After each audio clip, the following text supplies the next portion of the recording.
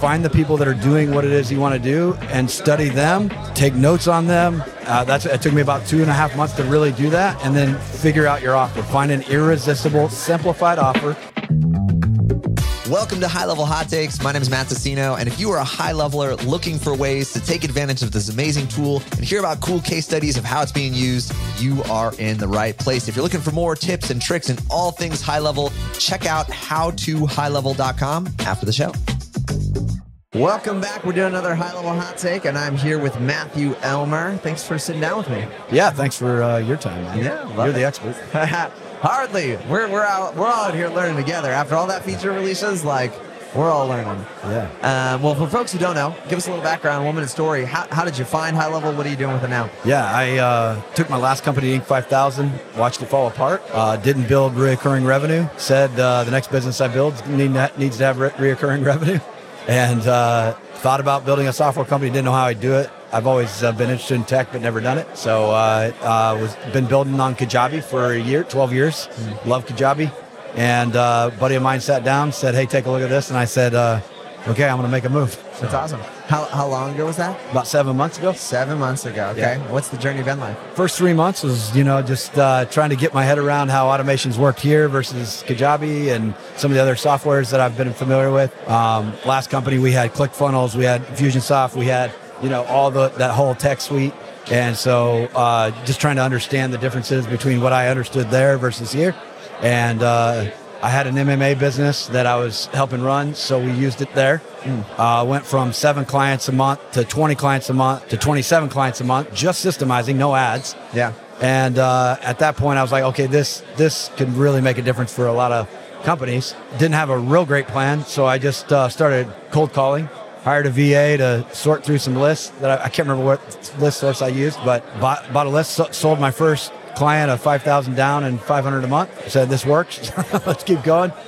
Since then, I've signed up done about $70,000 in revenue, and we've got about $13,000 in recurring revenue for the next 6 months on some consultation and build outs, and about $5,000 in recurring after that in the software as a service beyond that. Yeah, it's fabulous. So it makes all the difference, recurring revenue. Yeah, that was the original goal, and that's feeling really good now. Yeah. So to somebody else starting out brand new, what tips would you tell them if they're starting out?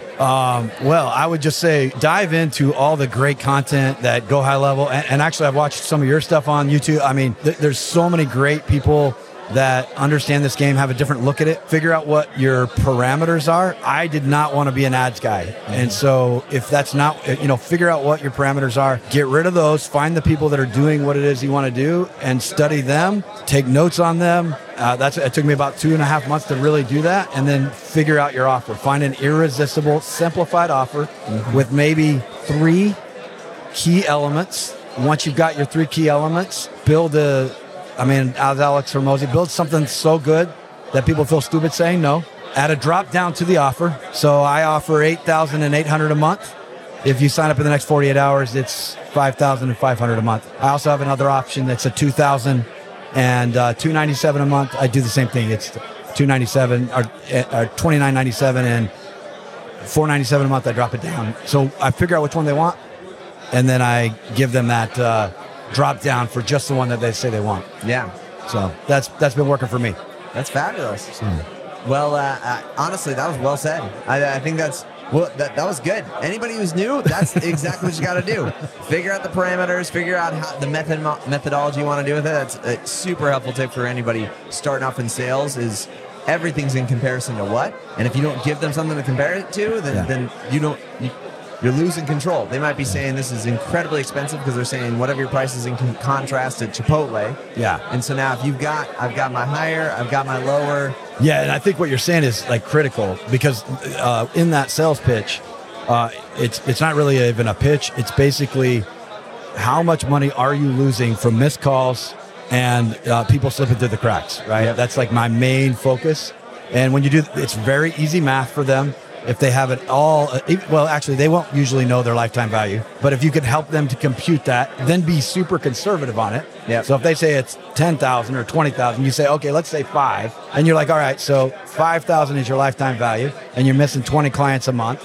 How much is that? Oh, you're losing 20,000, well, no, that's 200,000 a month, whatever. So once they figure that out, then you're like, okay, so my program is 5,500. It's a no-brainer for them, you know. Yeah. So whatever the math is, even with someone has a really low lifetime value, like our gym is only like a 700 because we're a newer gym. Okay. $700 lifetime value, but we were missing 20 clients a month. Wow. So it's easy. It's an easy resource. So can I ask you a question? Please ask. Okay, dude. You're so I'm at this stage now. Things are growing, and my plan has been do the system for them. So if you look at Go High Level, there's like a above the line, below the line. So what I tell them, I want you to stay above the line. I'll stay below the line. Yep. We'll build your system out, then you can play above the line. If you need something below the line, let us know. Yep. All right.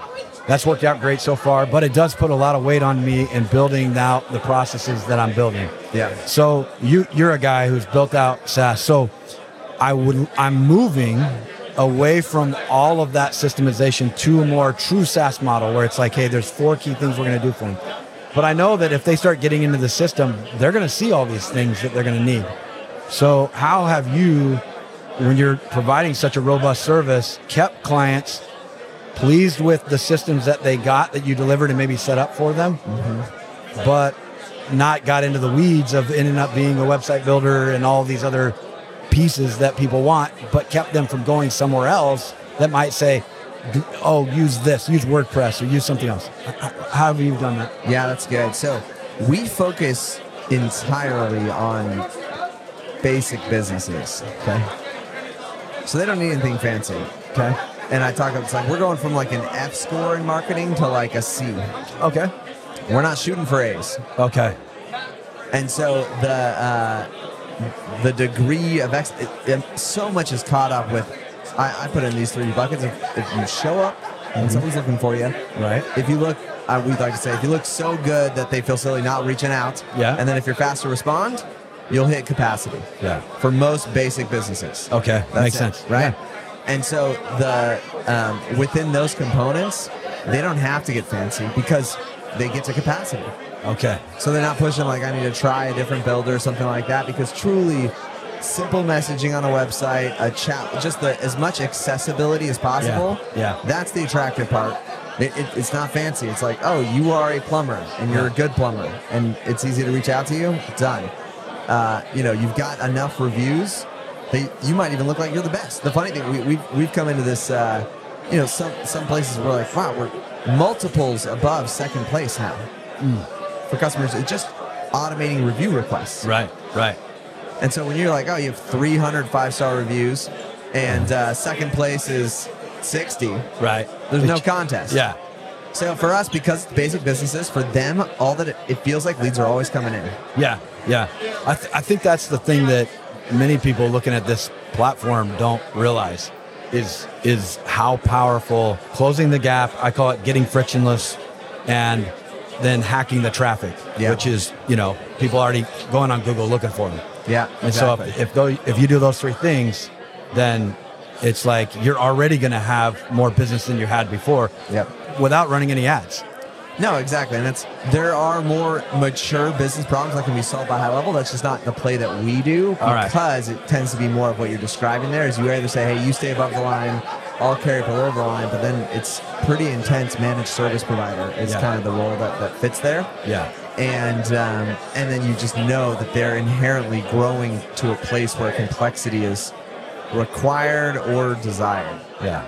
And I'd say that'd be like our businesses. People ask do we run all of our business on HighLevel? And actually, I don't say surprisingly, we run the majority of our business on HighLevel. Right. But there are other tools that we use. Right. Because at a certain level, you're like, you just have to make it get done. Or it's like, we have separate business intelligence subscriptions that are just for reporting on business intelligence.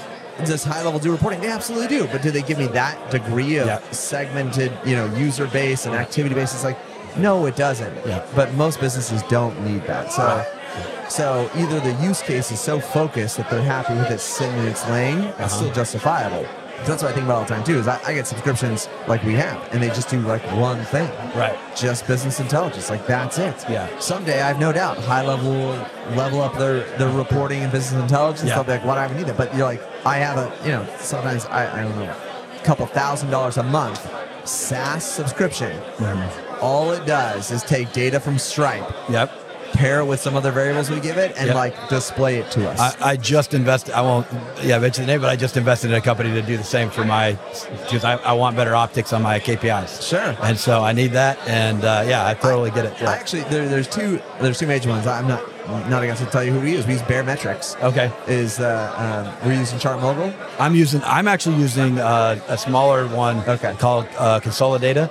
Oh, sure. Yeah, I mean, it doesn't probably do as much as what yours does, but it has the Stripe API integration, and I can get the data from Go HighLevel. So I haven't started building all the stuff on it. No, it's cool. From my research, it seemed like a good solid option for. Yeah. I didn't realize. Well, so maybe I was overlapping and thinking some different stuff about it, but same idea. How can you visualize the data? You're like, oh, I'll pay for something separate just to visualize and get insights into it. And so, but yeah, that's for us. For on a SaaS play, we focus on simple, basic. So one more question. You hear where I'm at. I've had success in the past. Yeah. But I'm always trying to look for what I don't know. Yeah. What am I not seeing? What would you say to a guy in my stage, doing okay, big aspirations, but also recognize there could be things that I'm not seeing around the corner. So what advice would you have for me? Yeah. I guess I have a question. Why are you resistant to traffic? Why? I heard that from offering ads?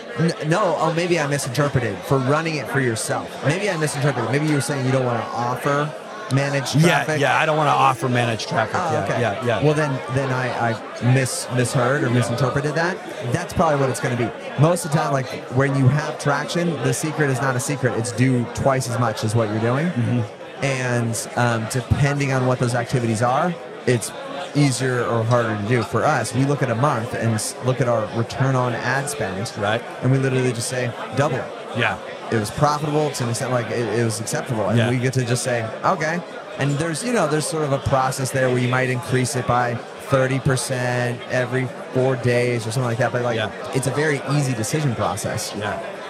Conversely, if all of my traffic was VAs cold DMing, it was great. You'd still the same thing. You'd be like, double it. Now, hiring twice as many people is a lot more complex. Okay. Than just running more ads. Than just adding, more ad spend to it. So that's where, of like the levers of how you can grow. It's just a little bit simpler when you're looking at those things that are very high leverage. Yeah, I appreciate that feedback because in my last business, we spent about $1 million on Facebook ads in 2016. Yeah. And, at the end, we just didn't get the conversion rate high enough, there. Now, one of the interesting things is I look back at that business and I was touching nearly every sale because I was a speaker and I was, and so I love this business because it has the ability for me to go hire some sales reps. Yeah. And they can sell this for me. And I'm working on a couple guys right now, training them up. Hopefully they can get them going. But I appreciate the encouragement to figure out paid ads. I think that's something I just got to make it a commitment to do and reinvest the monies that we're making in growth. Yeah. Or anybody, I guess what I'd say is it's traffic. Okay. That's what it is. Yeah. You'll never sell more than the number of people who know you exist. Sure. That's like your true ceiling. Yeah. If they don't know you exist, there's a 0 chance they'll buy from you. Yeah. So it's an always challenge is how do I increase awareness of my brand or of my offer? And paid advertising is just very high leverage. Now people do this, other side of not paid, they just do content. Yeah. And you just double down on content and publish, and you could do outbound. So those are like inbound strategies. You go outbound, you can double down on outbound. So it's not that it has to be paid. It is that it needs to be traffic. Right. And it's just that paid happens to be very high leverage. Very high leverage. Yeah. Which is kind of the goal of this business. Last business, we had 27 employees. I wouldn't mind being able to do the same kind of revenue with 5 to 7. Sure. And so that I like that. The exchange is money is a replenishable asset. Right. Time is not replenishable. Yeah. And so that's the interesting thing about it, because with paid ads, we get arrangements where it's actually paying us. We're getting a positive return on investment. Yeah. It's brilliant. It's just beautiful in terms of that type of leverage versus a lot of their strategies do require more time. Yeah. Either creating the content, editing the content, team around it, or even outbound reach outs, whatever it might be. And so I'm not sure I found a higher leverage because the leverage is a replenishable asset. Right. It feels like you've got, it's like if you had a solar powered car just driving in the sun always. Right. You're like, I don't have to run out of steam. So with that last business, we noticed that, obviously ad processes die out over time or whatever. And so, and I appreciated some of the content that was provided today, different ideas of looking at that in different ways. That was really good. Yeah. Frank Hearn and talking about that. So I think the other question I'd have then is really finding that person.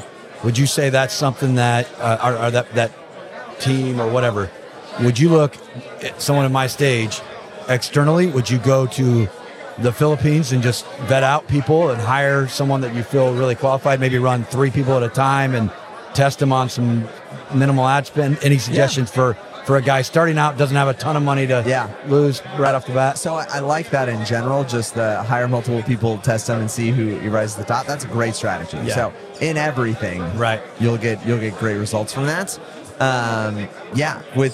In ads and creative, I have seen, my experience has been, best experience has been looking for referrals. Okay. You can find someone who's like, hey, this is who I use. Right. And they're great. Okay. And when you actually get that, and you can talk use case and make sure, like, hey, this is what I'm trying to do, and set expectations, and those have been the most happy with. And we've tried in-house, outsourced, freelance, and right now, my favorite is, so we've got like our in-house folks maybe manage the process or the vision, but it's actually outsourced teams.